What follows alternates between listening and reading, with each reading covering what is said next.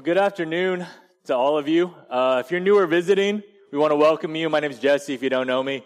Welcome to Zoe Community Church. We'd love for you to stick around a little bit afterwards. One thing that I was thinking, even as the church has been growing a little bit, and some of you are new and like, this is growing, but you should have seen it last year. But Zoe has been growing, but it's still a small church, so I feel like one of the benefits of small church is you can actually get to know people. Maybe that's what you're scared of. But I'm assuming, you came here and you saw the website, so you know it's not that big. So stick around. Hopefully we can get to know you and welcome you, and we can kind of get together as the body of Christ. Theologically, we're brothers and sisters in Christ. We know that, but I think sometimes we need a little encouragement to live that out. So if you could stick around, that'd be great. But, okay, if you need to go somewhere or something, that's cool too. Okay, no judgment. It's all good. Now, if you could open your Bibles to 1 Samuel, the book of 1 Samuel. At Zoe, our one thing is just the Bible. Okay, if anything, that's what we're into. Teaching the Bible, trying to live our lives according to what God says in His Word, and really trying to cultivate a love for the Word of God itself. Okay, just the Bible. And, we do try our best, but at the end of the day, if it's not enough for us that God has breathed out these words to us, then what are we even doing? Right? Of course, we're going to try to make it interesting and try to be as dynamic as possible, which for us is not like that high, but we're going to try.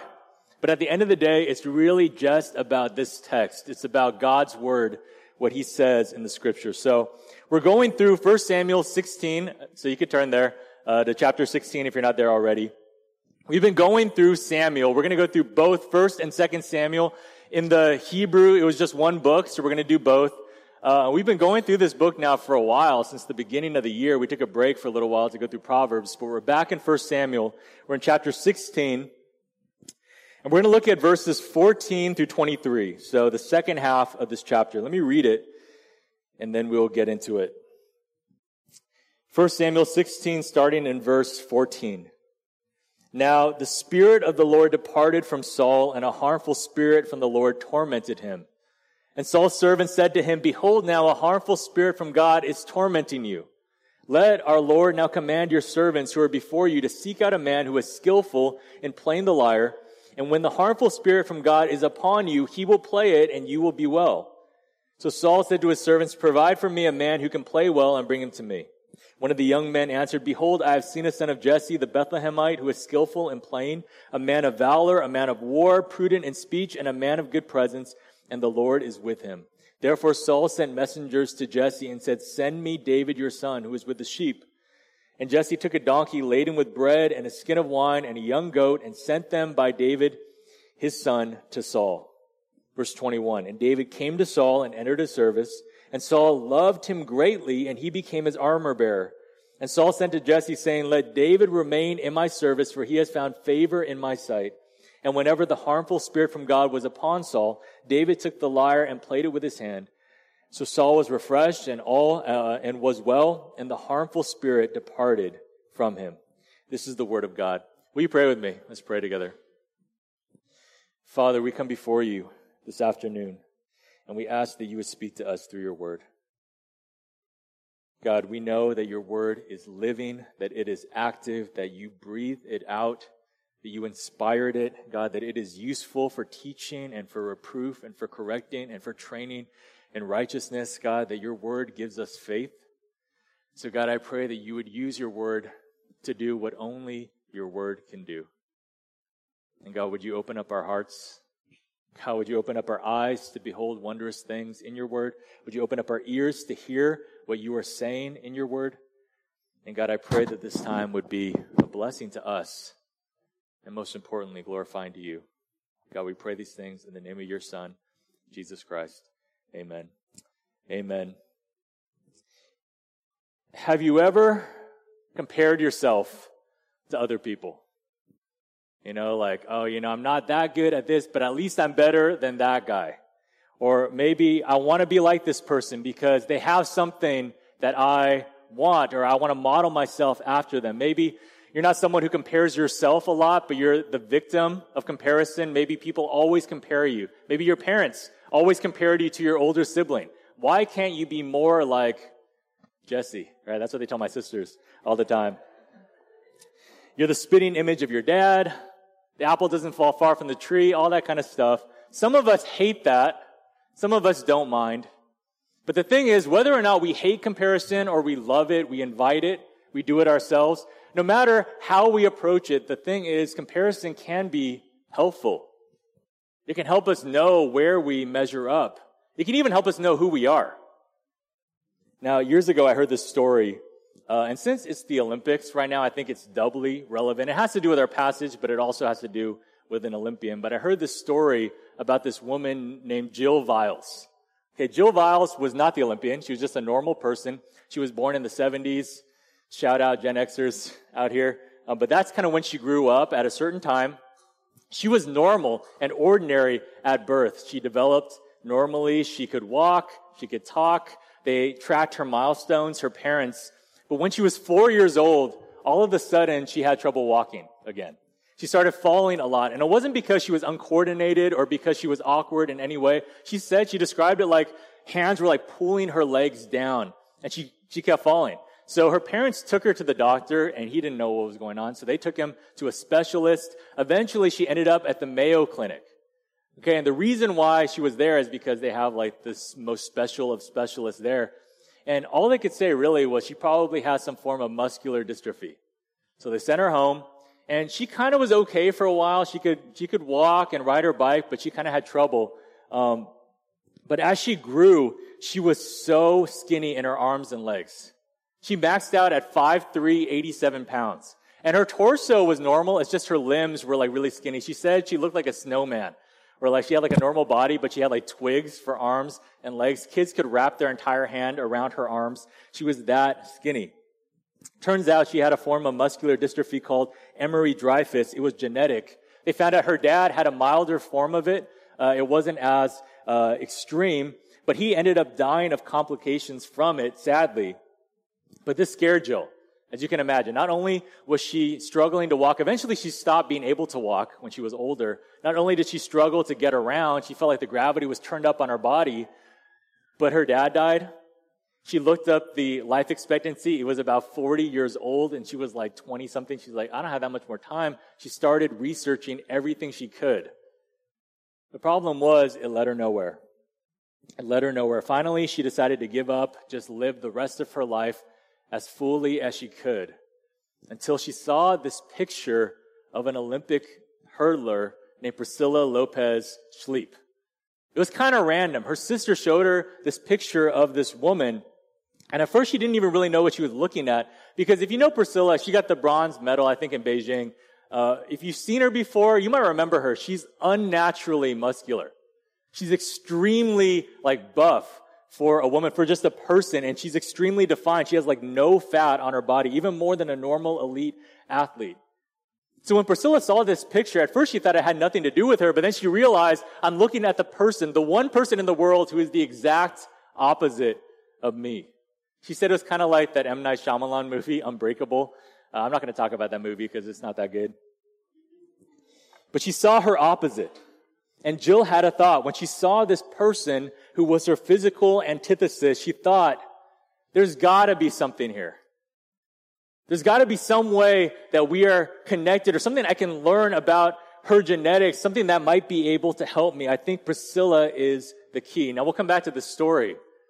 But the thing is, comparisons can be useful.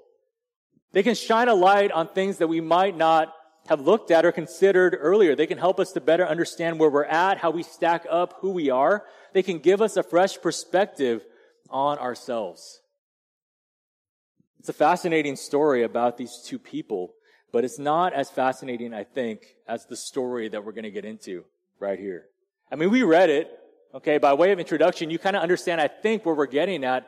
This passage sets before us two men to compare. Saul and David. The new king side by side with the old king. And this comparison, this contrast, will actually continue until the end of this book.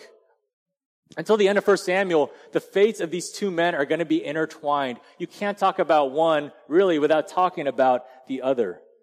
And this passage right here, it's kind of overlooked sometimes because it's right before David and Goliath. But this passage is where these two men meet for the first time. This is the first time they breathe the same air in the same room. For us, as the readers, as the watchers of this story, this is the first time that we see them in the same frame. We're able to get a good look of how they stack up together. And it's wild how it happens, too, how God sovereignly pulls the strings to get David, of all people, into the presence of the king. But 1 Samuel clearly wants to show us who David is by painting his portrait against the backdrop of Saul, son of Kish. Before we see David versus Goliath, before we see David and Bathsheba, before we see David versus Absalom, we see David and Saul. And this passage is where they first get together. Now, we're going to learn a lot about David by seeing who he is in comparison to Saul, and of course the other way around. But this is where their lives intertwine with us too, lest we forget. We're shown these men. We kind of have an inside look into their lives and into their actions, into their hearts even. Even though they're kings, even though they lived in a country far, far away a long, long time ago, they are still human beings like us with a nature like ours. They lived in the presence of the same God that we do. And I bring this all up to say, this is where we often get stuck. Because we look at David and we think he's great, he's the good guy. We look at Saul and we say he's terrible, he's the bad guy. So the application is simple for every single one of these passages. Look at David and try to model your life after his. Look at Saul and try to avoid at all costs. Don't copy him, copy this other guy. The temptation to think is that David and Saul are antitheses. That if you're looking for the one person who's the opposite of Saul, who we've already seen as a failure, it would be David. But that's not exactly how this goes. I think surprisingly, that's not the takeaway at all. So let's get into it. We'll see kind of how this unfolds. But we'll break down this narrative in three parts, under three headings like we usually do. First, the condemnation, then the choice, then the contrast. First, the condemnation. The condemnation, which challenges us to compare ourselves to Saul. Verse 14. Now the Spirit of the Lord departed from Saul, and a harmful spirit from the Lord tormented him. Now, what we see here is God condemning Saul for things that we already saw previously in the book, but the condemnation is twofold. Something good is taken, something bad is given. So first, let's focus on what is taken. The Holy Spirit of God leaves Saul. Now, you might not really get what this is, okay? So let's just do a quick refresher on how the Holy Spirit has been working in this book. And in the Old Testament, the Holy Spirit is said to rush upon people. That's the language used in Judges and in 1 Samuel.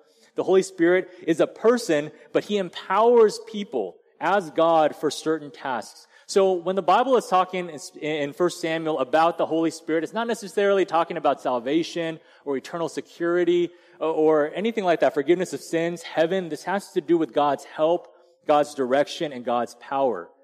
So for example, just to make it concrete, with Samson. Samson was not the buffest guy around. It wasn't because he worked out a lot that he was strong. Okay, the Holy Spirit rushed upon Samson, and when the Holy Spirit empowered him, Samson was the strongest guy in the world. He had supernatural strength to fight his enemies. We saw the Spirit rush upon Saul when he first got anointed, and he could prophesy. Do you remember that? And people were like, is Saul also among the prophets? Because Saul was no prophet at all. And yet with the Holy Spirit's empowering, he was able to prophesy. The Spirit meant power. But the Spirit is also more than power. The Holy Spirit, as I said, is God. So what the text is saying is not only is Saul left alone to do this work of being king, to fight battles without the power of the Spirit, he also has been abandoned by the presence of God. And this is a big deal, okay, to put it mildly. Adam and Eve, when they plunged the world into sin and death, kind of ruining everything, what was their punishment? Eventual death. But their immediate punishment was that they were exiled from the presence of God in the Garden of Eden. The punishment for sin, you get pushed away from God. You see this with Israel. They had the temple of God in their midst, but because of their sin and unfaithfulness, because they broke the covenant, God exiled them out of the promised land. He made them leave, and his spirit actually left the temple and flew away visibly just to show them that he was going to abandon them because of their sin. Hell itself is what? It's eternal separation from God. See, Saul loses out on the power of God, but he also has forfeited the presence of God from his life. See, God condemns Saul by pushing him away, by leaving. Now, have you ever seen the movie Home Alone? You guys see it? Yeah, I know you guys are Christian. You don't watch movies. It's rated G, I think. I don't know. I just heard about it. I don't watch movies either. It's easy to remember the silly stuff in Home Alone, right? Where they're fighting burglars, where he's fighting burglars. But there's kind of this sentimental plot that runs throughout the story. And it starts in the beginning. So Kevin is this kid, right? He lives in Chicago, and he has this big family, and they're going to go on a trip to Paris, whatever. But the night before they leave, he gets in a fight with his brother. Do you guys remember this? I'll just inform you, since you guys don't watch movies. He gets in a fight with his brother Buzz because Buzz ate all the plain cheese pizza. I'm giving you too many details, sorry. I see this movie every year at Christmas. Get in a fight, they cause a big mess, and the family doesn't blame Buzz for provoking Kevin, but they blame Kevin, the youngest kid, and Kevin feels like it's totally unfair. He feels like people look down on him, people talk bad about him, people don't care about him. So they banish him to the attic, and on his way up, he tells his mom, look, I never want to see you guys again. Right? And his mom, I think if you're a parent here, you can kind of feel for the parents this time, but she feels kind of hurt by this. She's like, you don't mean that, Kevin. He's like, actually, I do. I never want to see any of you guys ever again. In fact, earlier he even said, when I grow up and get married, I'm living alone. Doesn't really understand marriage, but you get the point. I'm living alone. I want to be by myself. The next day, his family goes on the trip. They forget him. They leave him home alone. Okay, that's why it's called Home Alone. And Kevin wakes up and he doesn't realize what happened, and he thinks that his wish to never see his family again came true. And at first, remember, he's really happy about it. He's pumped. He can do whatever he wants. No one's telling him what to do. But as time goes on, all he wants is to be with his family again. So at the end, they're kind of happy and they hug and everything. Even Buzz says, you're all right, Kevin. They give each other a bump. The thing is, why do I bring this up? Saul, why did God leave Saul? Do you remember? Do you remember Saul ever saying, I never want to see you again. I hope I never see you again as long as I live. Next time I become king, I'm living alone. He doesn't say that. In fact, honestly, I think even Saul would have recognized the foolishness of saying such a thing. It's a dangerous world out there with the Philistines around, the Ammonites, all these enemies. He doesn't want God to leave. Saul never said those words. So why did God leave? Well, that's what Saul communicated with his life. Let me show you as a refresher. 1 Samuel 13, turn there, a couple pages back. To refresh you on the context, Samuel says, wait for me to offer the sacrifice. He's talking to Saul, the most simple instructions of all time. But Samuel's a little late, and Saul, scared that he is losing his grip on the people, panicked and offered the sacrifice himself, even though he's not a prophet or a priest, without Samuel. And then Samuel shows up right after, perfect timing, and he's like, you had one job, man. 1 Samuel 13, look at verse 13. And Samuel said to Saul, you have done foolishly. You have not kept the command of the Lord your God with which he commanded you. For then the Lord would have established your kingdom over Israel forever. But now your kingdom shall not continue. The Lord has sought out a man after his own heart, and the Lord has commanded him to be prince over his people, because you have not kept what the Lord commanded you. And then we just saw it last chapter, chapter 15. God told Saul to wipe out the Amalekites, to not bring back any spoils of war. This isn't about getting more stuff. This is about righting a wrong. So what does Saul do? Do you remember this? Saul takes spoils of war. Saul keeps the king alive, probably for a trophy for himself that he was a winner. And Samuel shows up and he says, why didn't you obey, man? This already happened. You know that God wants you to do what he wants you to do. And Saul, he says, I did obey. And Samuel's like, you think I'm an idiot, right? I can hear the animals. And then Saul says, that. The reason why I disobeyed is actually to sacrifice to God. I disobeyed for God. And Samuel is not impressed by this four-dimensional chess. He says in 1 Samuel 15:22, and Samuel said, "Has the Lord as great delight in burnt offerings and sacrifices as in obeying the voice of the Lord? Behold, to obey is better than sacrifice, and to listen than the fat of rams. For rebellion is as the sin of divination, and presumption is as iniquity and idolatry. Because you have rejected the word of the Lord, he has also rejected you from being king." Listen, it's simple, but it's scary. If we haven't gotten this message by now, I think it should be clear in 1 Samuel 16, when we reject God's word, he rejects us. Let me say that again. When you reject God's word, he rejects you or me. You don't have to say, "Get out of here, I never want to see you again." You just have to not care about what he says. Now, Christian here, okay, theologically minded person here, you might know, okay, you might be thinking this even. Well, I'm a Christian, right? I'm sealed with the Holy Spirit, Ephesians 1. I know that the Spirit will never leave me. God won't forsake me. The Holy Spirit is a gift that will never depart. And you are right in a sense, okay? The new covenant is beautiful partially because of this. You are sealed with God's very Spirit if you're truly a believer. However, it is possible to grieve the Spirit, Ephesians 4:30, by how you live. It's possible to lose out on the power of God. It's possible to forfeit the closeness of God's presence and intimacy with him. And this is where I think we need to pause. Because some of us, if we're being real, we never actually feel that close with God. Am I right? It's not all about feelings, okay? It's not all about feelings, but I'm just saying you never feel that way. And you know it, and you're wondering why.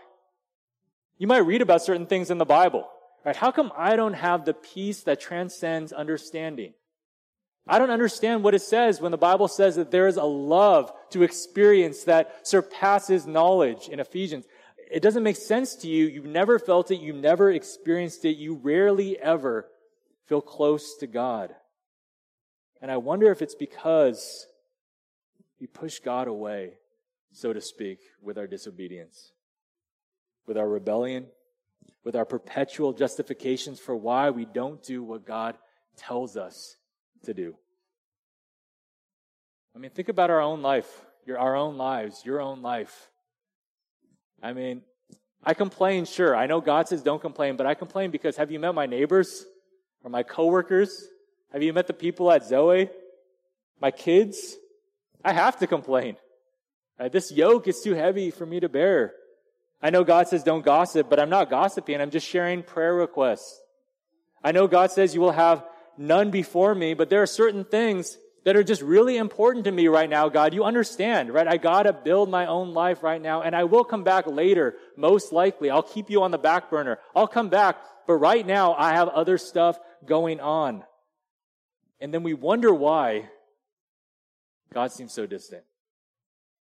Yes, the Holy Spirit is promised to Christians forever, but are we taking that for granted?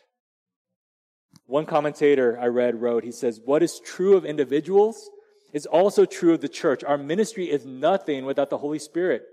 What can the church accomplish if it has the most effective programs, the most well-financed advertising, the most polished musical performers, and the most attractive celebrity speakers? Such churches can accomplish much in a worldly sense, but virtually nothing of spiritual value."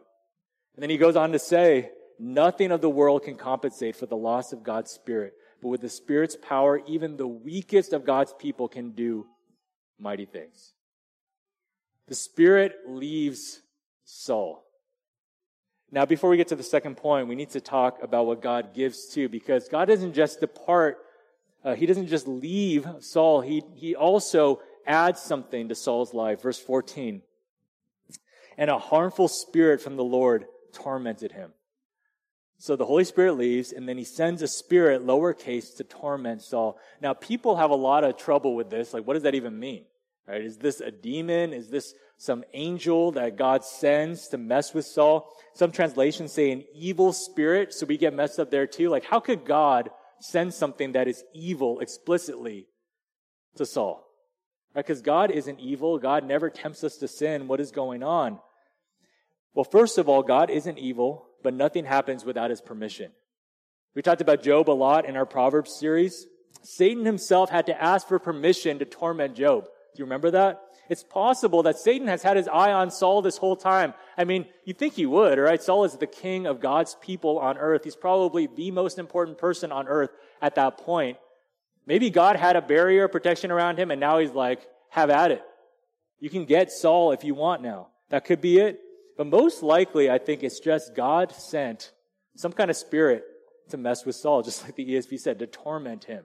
Something to make his life harder. It doesn't mean that the spirit is evil per se or bad even. It's just that this is condemnation upon Saul. And the harsh truth is that Saul deserves it and more.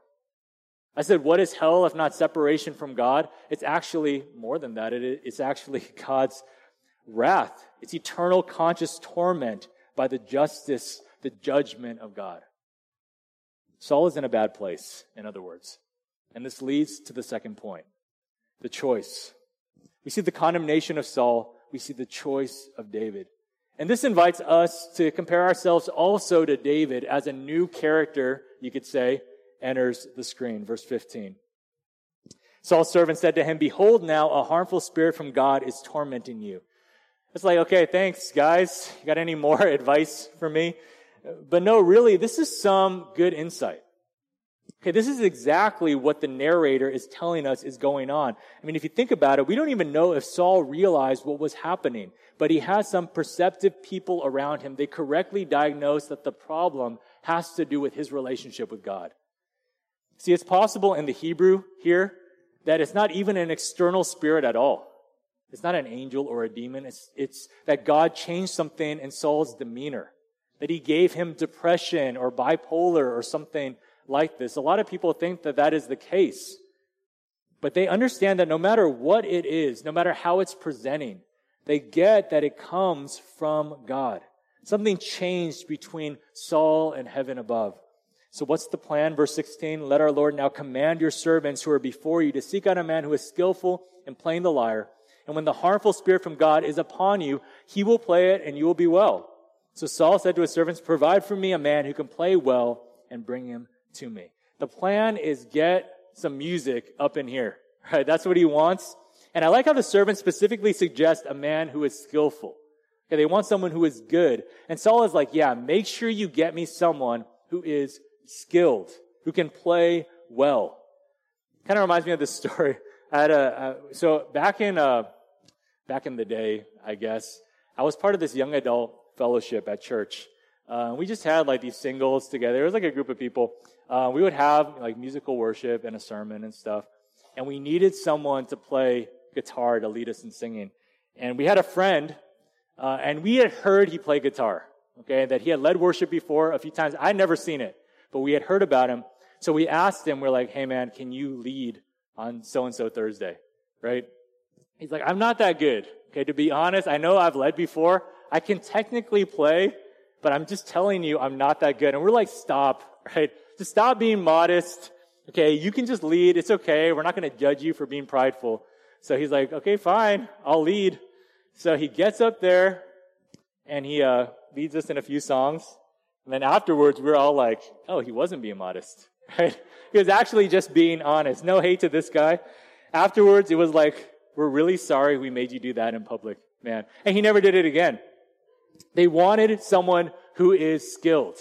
Now, keep this in mind, okay? As one of the younger servants goes, I actually know of a guy who is skilled, verse 18. Keep it in mind, though, the skill. Verse 18, "One of the young men answered, 'Behold, I have seen a son of Jesse the Bethlehemite who is skillful in playing, a man of valor, a man of war, prudent in speech, and a man of good presence, and the Lord is with him.'" It's interesting. God sent Samuel, his servant, to seek out the guy he wanted in the last passage, and it was David. Saul now wants his servants to seek out the guy he wanted, and guess what? It's also David. What does this say about David? That he is both God's first choice, and he is also Saul's first choice. Well, look at what the young servant says more closely. This is just his own personal read on David, but this is good, okay? This is more of an objective look at who he is, how a rando stranger would see him. Remember, Jesse, he saw David as an afterthought. God could see, into David's heart, but we can't see that.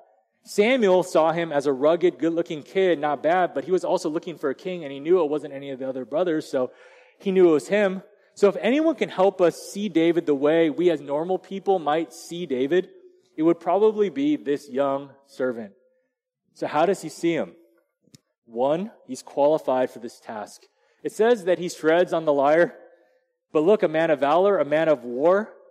We have to remember that even though David was young, even though he was out with the sheep, he lived in a time of war. The Philistines were always around.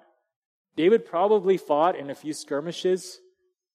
David, he fought bears and lions. I mean, you could tell by looking at him at least a little bit that this guy knows how to get himself out of a scrap.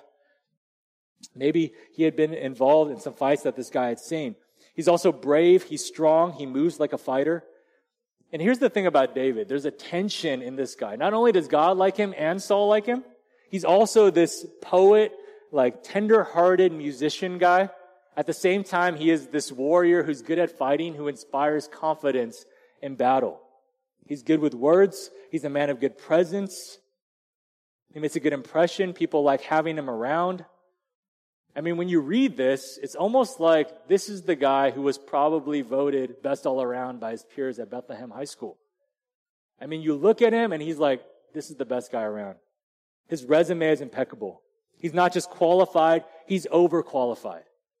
And this is why he comes to mind right away. This is why he is chosen. See, the Bible doesn't portray David as this scrub, as this bum, this loser, who the world hates, but God somehow chooses him and supernaturally fast-tracks him to the throne to show that it's all about God's choice. David is actually the most qualified person. Do you see that? David is chosen by the king because in the world's eyes, David is great. And there's a lesson in here. There's a lesson in here. David is definitely portrayed as positive. In fact, you could say he exemplifies the qualities we talked about when we were going through the Proverbs. Remember, the Proverbs talked about wisdom, and wisdom to the Hebrew mind is not just about knowledge, it's about knowledge applied. It's about being skillful at life. See, David is not just skillful at the lyre, he's skillful at everything. He's skillful with his words. He's skillful in battle. He's skillful in how he interacts with people. His resume is good. And the point is, at least one of the points so far is resumes do matter. That's why he is chosen. So the question is, what is your resume like? And I don't mean for your job, where you put down my greatest weakness is I care too much or I work too hard. I'm talking about your actual resume, maybe that no one sees besides God. What are your actual strengths and weaknesses? Who are you really? Not just the best version of yourself that you put on social media or you put on before you meet people or when you go to church. Who is the person that you actually are when no one is looking? David was out with the sheep. He had no idea this position was even going to become available. He didn't know people were watching him. He was the youngest kid of Jesse, and yet he lived like this in the shadows. So the question is, how are you living in the shadows? It's a good question to ask. If a rando stranger was looking at you and looked at your life, what would he say about how you conduct yourself? And not that we care so much about the opinion of man or we put that on a pedestal, but just to get an objective view at who we are. I mean, think about this, okay? If you've been here, have you applied anything from our series on Proverbs? You don't have to tell me. It's okay. Don't discourage me. No, I'm just kidding. I know some of you guys have. Okay, I'm just saying, though, for the sake of introspection, godly introspection, have you applied anything? Think about money. That was the hardest one, I think. That's why I had Eric preach it. But did that sermon from Proverbs, did that truth from Proverbs, forget the sermon, just did those verses, did those Proverbs, did they change anything about how you deal with your bank account in the past few weeks? Or did they have no effect at all? Would some rando be able to look at you and say, wow, she's really a faithful steward when it comes to money? Must be the Word of God. What about speech? What about how we talk? You might not be up here talking in public, but has anything changed in how you talk in general? Or do you still complain the same amount? Do you still gossip the same amount? Do you still coarse jest the same amount? Do you still lie the same amount? If we were looking for someone to help lead a community group or something, would some random person be able to say, oh yeah, right, he's just prudent in speech. Great fit. See, the thing is, who we are in the shadows is often who we are. Luke 16:10 says, one who is faithful in a very little is also faithful in much, and one who is dishonest in a very little is also dishonest in much. Some of us, we try to turn it on at the last second when someone's looking, or when we're asked to lead. But that's too late. David is ready. Saul says, sounds good. Verse 19, therefore Saul sent messengers to Jesse and said, send me David your son who is with the sheep. And Jesse took a donkey laden with bread and a skin of wine and a young goat and sent them by David his son to Saul. So not a bad gift for the king, okay, just to put it out there. Jesse isn't poor. He might not be king level, but he's doing all right for himself. And if you think about it, this is kind of crazy, right? Because Samuel showed up. Everyone was scared because they didn't know why he was there. Samuel anoints David as king. And now Saul is calling for David, doesn't say why. I mean, maybe Jesse's thinking, okay, they found out that something's going on with him. Maybe he's going to kill him. So this might be the last time that they ever see their little boy. So they send him off, verse 21. And David came to Saul and entered his service. And you're like, okay, this might be bad. And Saul loved him greatly. Phew. And he became his armor bearer.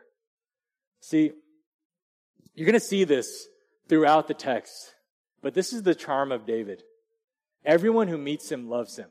When the Bible says he's attractive, it doesn't just mean in a romantic sense. There's something about him that's winsome. There's something about him that people love right away. People fall in love with David. And Saul, he grows to hate David. Okay, just putting it out there. But the only reason he grows to hate him is because too many people love David. He's jealous. See, Saul at first thinks he's awesome.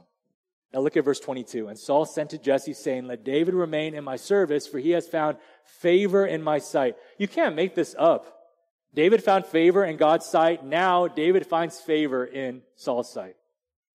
Verse 23. And whenever the harmful spirit from God was upon Saul, David took the lyre and played it with his hand. So Saul was refreshed and was well, and the harmful spirit departed from him. So the plan seems to work pretty well, I would say. Okay, they say, get a guy to play some music. I think it'll help you. David plays, seems to work like a charm. But if you zoom out for a moment and consider the bigger picture, what's going on here? Okay, I'm going to venture to say that what's going on with this music here is actually the key to understanding who Saul is, really. Now, let's break it down. Okay, there's no doubt that the music helps. It says so right here in the text. The harmful spirit departs. And this is interesting because I don't know about you. Okay, I don't know if you've seen, I know you guys don't watch movies, but whenever you see like Hollywood depict like demon possession, you don't just bust out the lyre to exorcise the demon. Okay, supernatural danger requires a supernatural response, not some kid on a guitar, right, singing some emo songs. But the music does help. And this highlights the power and danger of music. We don't often talk about music biblically, but it's right here in the text. And the Bible does talk about music a lot. The Psalms are music. The New Testament talks about singing new songs, singing hymns and psalms and spiritual songs, etc., etc. We see here the power of music. It actually helps Saul in the moment. And some of you guys do know how this works. When you're dealing with anxiety or when you're feeling down, you play some of your favorite tunes or whatever, and it helps you feel better. Some of you guys, when you need to get pumped up a little bit, you put on some songs and it helps you get ready for the gym or to worship God or whatever you're going to do. Music can help us to experience emotion. In fact, music can actually help us experience the truth to a certain extent. There's a reason why the Bible tells us to sing and not just speak. Okay, why the Psalms aren't just poems, but they're songs meant to be sung. music has emotional power. It can even kind of draw us in some way toward the presence of God. It can focus our minds and our hearts. However, this power of music is also the danger. And we see this right here. And if you're someone who your favorite part of church is the music, or the thing that really you're particular about is the worship, or you're someone who loves listening to certain music, or you have favorite Christian songs that help you in your walk, this is an important lesson to learn. The music, it does refresh Saul, and he is well, and the harmful spirit departs. But what is missing in the text? It's only half of the equation. Do you see that? The harmful spirit departs, but does anything come back? The Spirit of the Lord doesn't come back. See, the solution is temporary. The core root of the problem is still there. God has left Saul, and the danger now is that he doesn't realize that he's still in danger. The danger now is that he's feeling better, so he's even less inclined to repent and turn back to God, to miss the presence of God. It's like breaking your leg, and instead of, going to the doctor or getting it set or putting a cast on, you just pop Tylenol for the rest of your life, and you think that you're good. We live in a day and age, where music, is so high quality. It's so good, and I think that's a good thing. So high level, it's ambient. We've gotten so good at creating an atmosphere that it's easy nowadays, especially, to do the same thing that Saul is doing. You put on the music and you feel better, but at the end of the day, you never actually sought the presence of God. I think sometimes we actually mistake the music for the presence of God. And it reminds me of this kid that I met years ago when I was a college pastor. Someone emailed me and he said, look, this kid I know from my church is moving down to your area in LA, and he's going to go to college there. Can you reach out to him because he's really struggling with his faith a lot? And I was like, I'll try to reach out to him. So he shows up at our church, and before I even met him, right, I saw him because I knew what he looked like. He was sitting near the front, and he was standing up, and they were playing music, and he was singing louder than any single person in the church probably. He was so into it. He was raising his arms and his hands, he's closing his eyes. But I knew that he was struggling in his heart. So really what I felt like I was seeing was a guy who was trying to connect with God in some way. He wanted it to be real. He was trying to seek something. So I met him afterwards and we talked, and he talked about his doubts and how he was struggling. And I only saw him maybe 1 or 2 times ever again after that. And I remember the last time I saw him, he was at church and it was the same setting, but he didn't sing at all. He just looked around at everybody. And he just let the music play. And I could tell just looking at him, because I kind of looked at him and he was kind of looking at me a little bit. So I guess I wasn't singing either. But we saw each other, and I could tell he was like, it's not real because I don't feel anything. There's nothing wrong with emotional worship. In fact, it's supposed to be emotional. We would like things to be a little bit more ambient maybe. I don't know. There's nothing wrong with that. David was skilled. But we have to understand that the skill of the musicians, the quality of the music, the atmosphere, it actually has nothing to do with the presence of God in of itself. And if we can't sing to God with all of our hearts without music in the shadows, then what are we even doing? You see what I'm saying? If you can't get excited unless some guy is up there who's really, really good at guitar, then maybe it's not God that we're after at all at the end of the day. See, the reason why I say this music thing tells us about Saul is because Saul, all he's thinking of all the time is what's on the surface.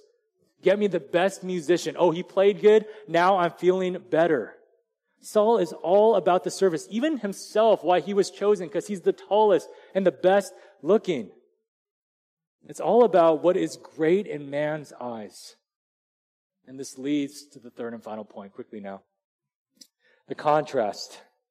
So we see the condemnation, right? Saul is condemned for his sin. The Spirit of God leaves him. We see the choice. David is chosen, but he's chosen because of what's external, not what's internal necessarily. He was chosen by God for what's internal, but he was chosen by Saul for what was external. The contrast. Let's compare these two guys, which is what we've been waiting for this whole time. But first, Jill and Priscilla, let me tell you a little bit more about them. Jill saw a picture of Priscilla. She saw her on TV. The problem was Priscilla was an Olympian and Jill was just a random Iowa mom. She didn't know how to connect with her, how to get in touch with her. So she gave up. She's like, okay, I have a theory, but I don't know what's going to happen. Until about a year later, maybe a few months later, she's watching Good Morning America.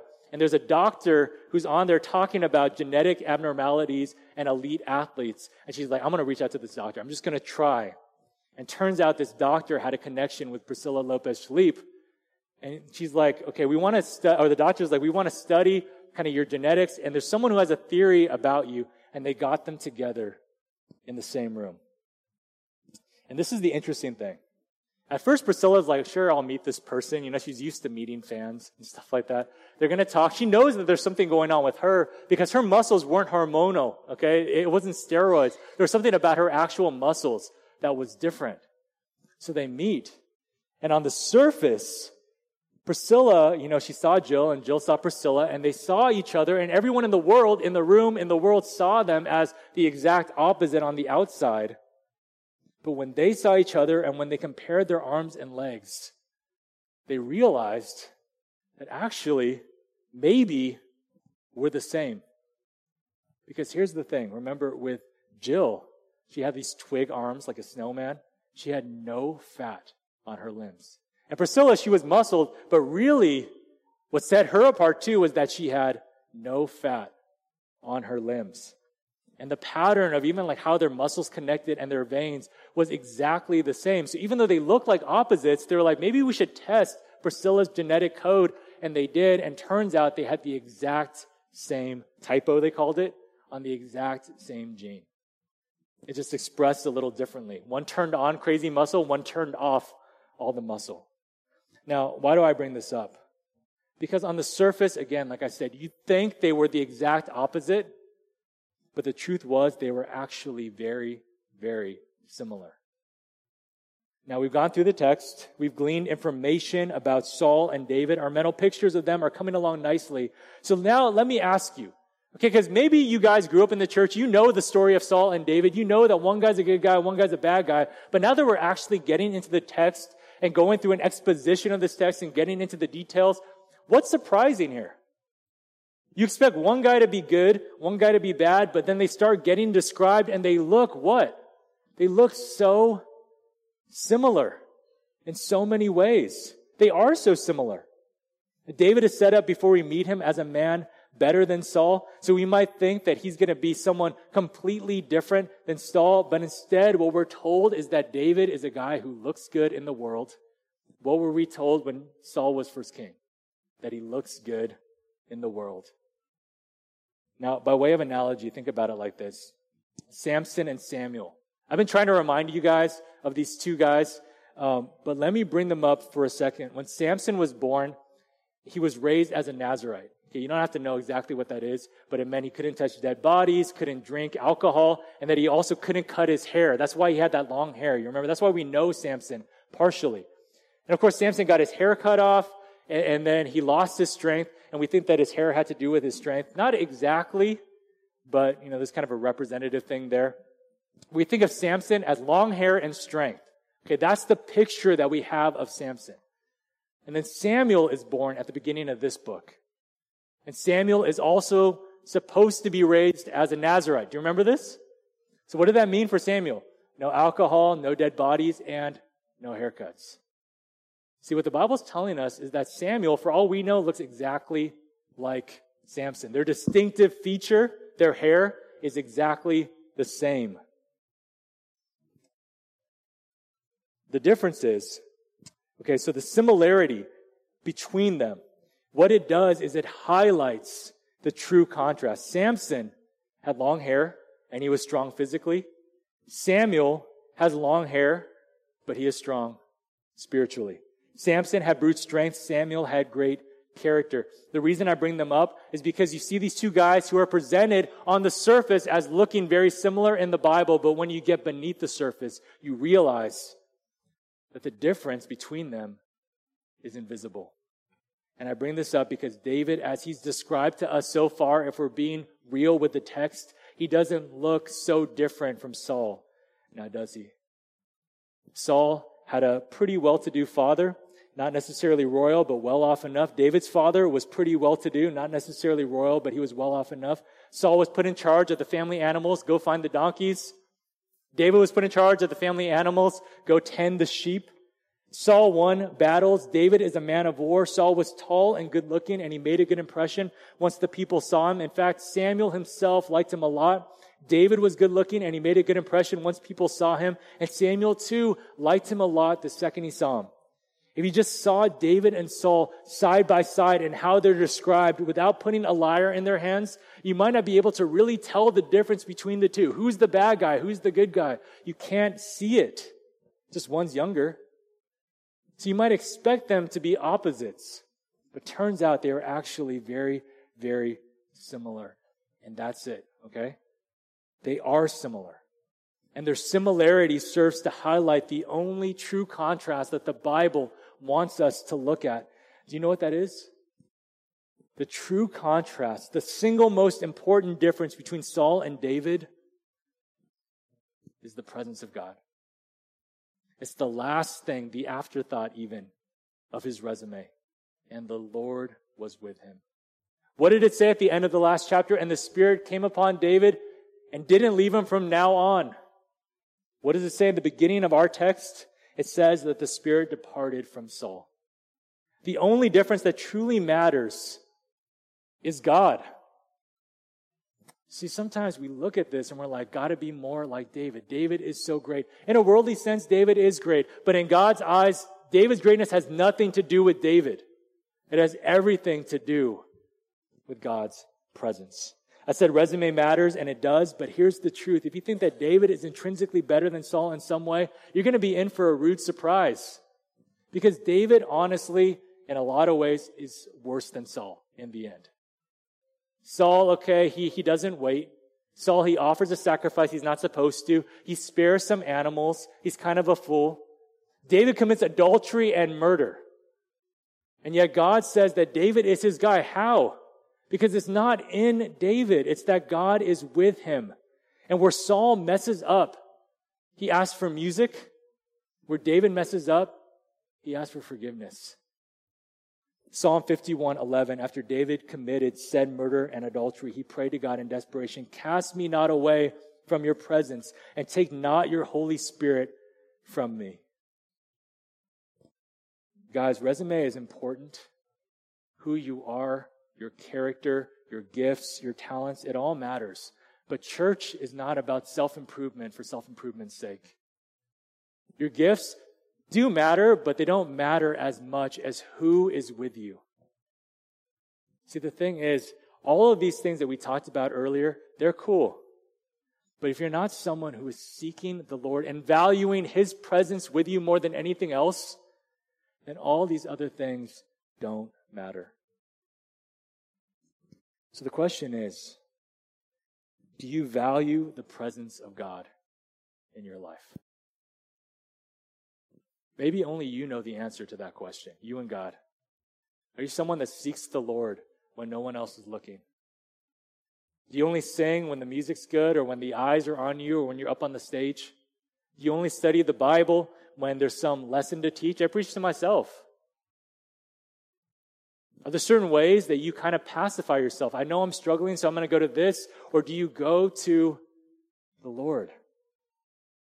You could be the best person in the world's eyes, but if you aren't seeking the Lord with your heart and with your soul, does anything else really matter? See, when we look at David, we're going to see a lot of good things in his life. But you got to understand, and the Bible is taking us here first, that everything good in his life flowed from the presence of God in his life.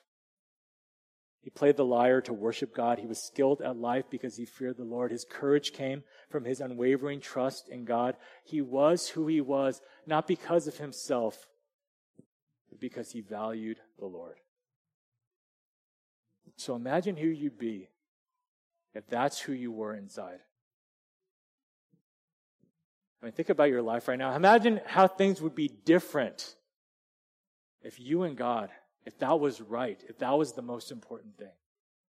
Imagine what this church would be like if we prioritized seeking the face of God before everything and anything else. We'll close here. One more thing about Jill and Priscilla. Jill's father, I said he passed away from their condition.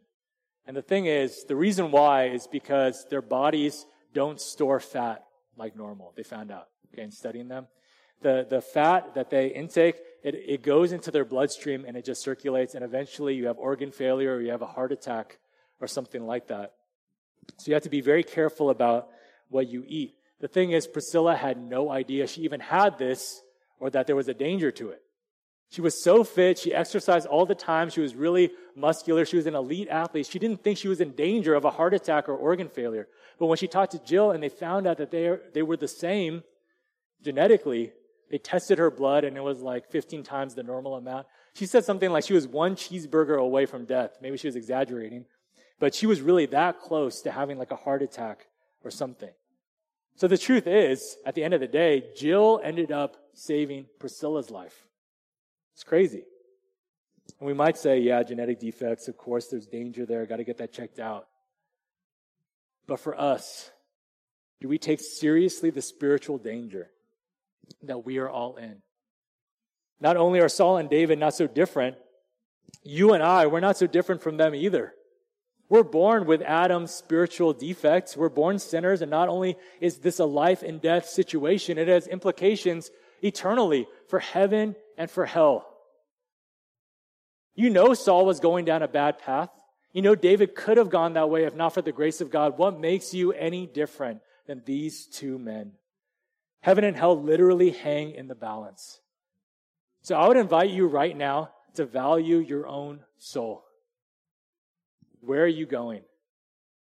How are you with God? Is God with you, or are you cut off from him? And maybe you're thinking, man, I don't know. My life's not that good. I don't know if I'm close to God. Honestly, with how I live, how I've been living, I don't deserve his presence. I'll leave you with this. You know, it's interesting that David was anointed king last passage, and that he comes into the throne room, so to speak, in this passage, but not as a king. You might think that, right? He's anointed king. He's going to become king. He doesn't become king. Instead, he becomes a what? A servant. And soon he will go through the wilderness. He will be on the run. He will face danger and difficulty. He will have no place to lay his head. And all this before he ever steps foot into the palace as king.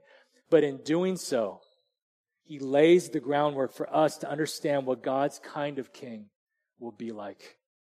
David prepares the way for his greater son. See, if David, the best of us, is more like Saul than he is like God, what hope is there? The hope is in God. And this is where we must despair of ourselves and our resumes and turn to God, look upward and repent. God's son left heaven as king. He came down to earth as a what? As a servant. The Spirit drove him out into the wilderness. He faced temptation and danger. He even died on a cross. He had no place to lay his head. He gave up so much. Why did he do this? Because he knew that we couldn't get close to God on our own. God sent his son to bear his own wrath and judgment. Why? So that sinners like you and me could draw near with boldness to the throne. Jesus' name is Emmanuel, which means God with us. He took that first step. So if you feel like you're not close to God, if you feel like you haven't been close to God, if you want to get close to God, if you know that this is important now, if you've never been close to God and you want to meet him and have a relationship with him, there's only one name. There's only one person. There's only one way to go. But three.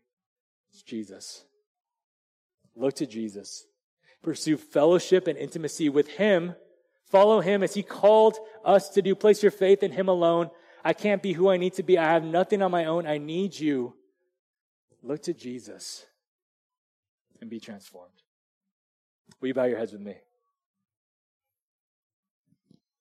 I'm going to give you a minute to pray on your own. Maybe you don't even know what to say. But I want to give you just a little bit, a moment to seek the Lord. And maybe that's what you tell God, that you don't know what to say, that you've been far, that you want to repent and turn around. Maybe that you want to know him for the first time.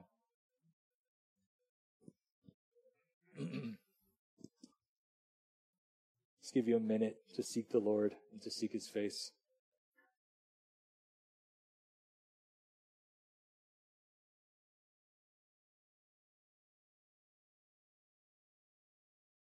God, even though we walk through the valley of the shadow of death, we need not fear if you are with us.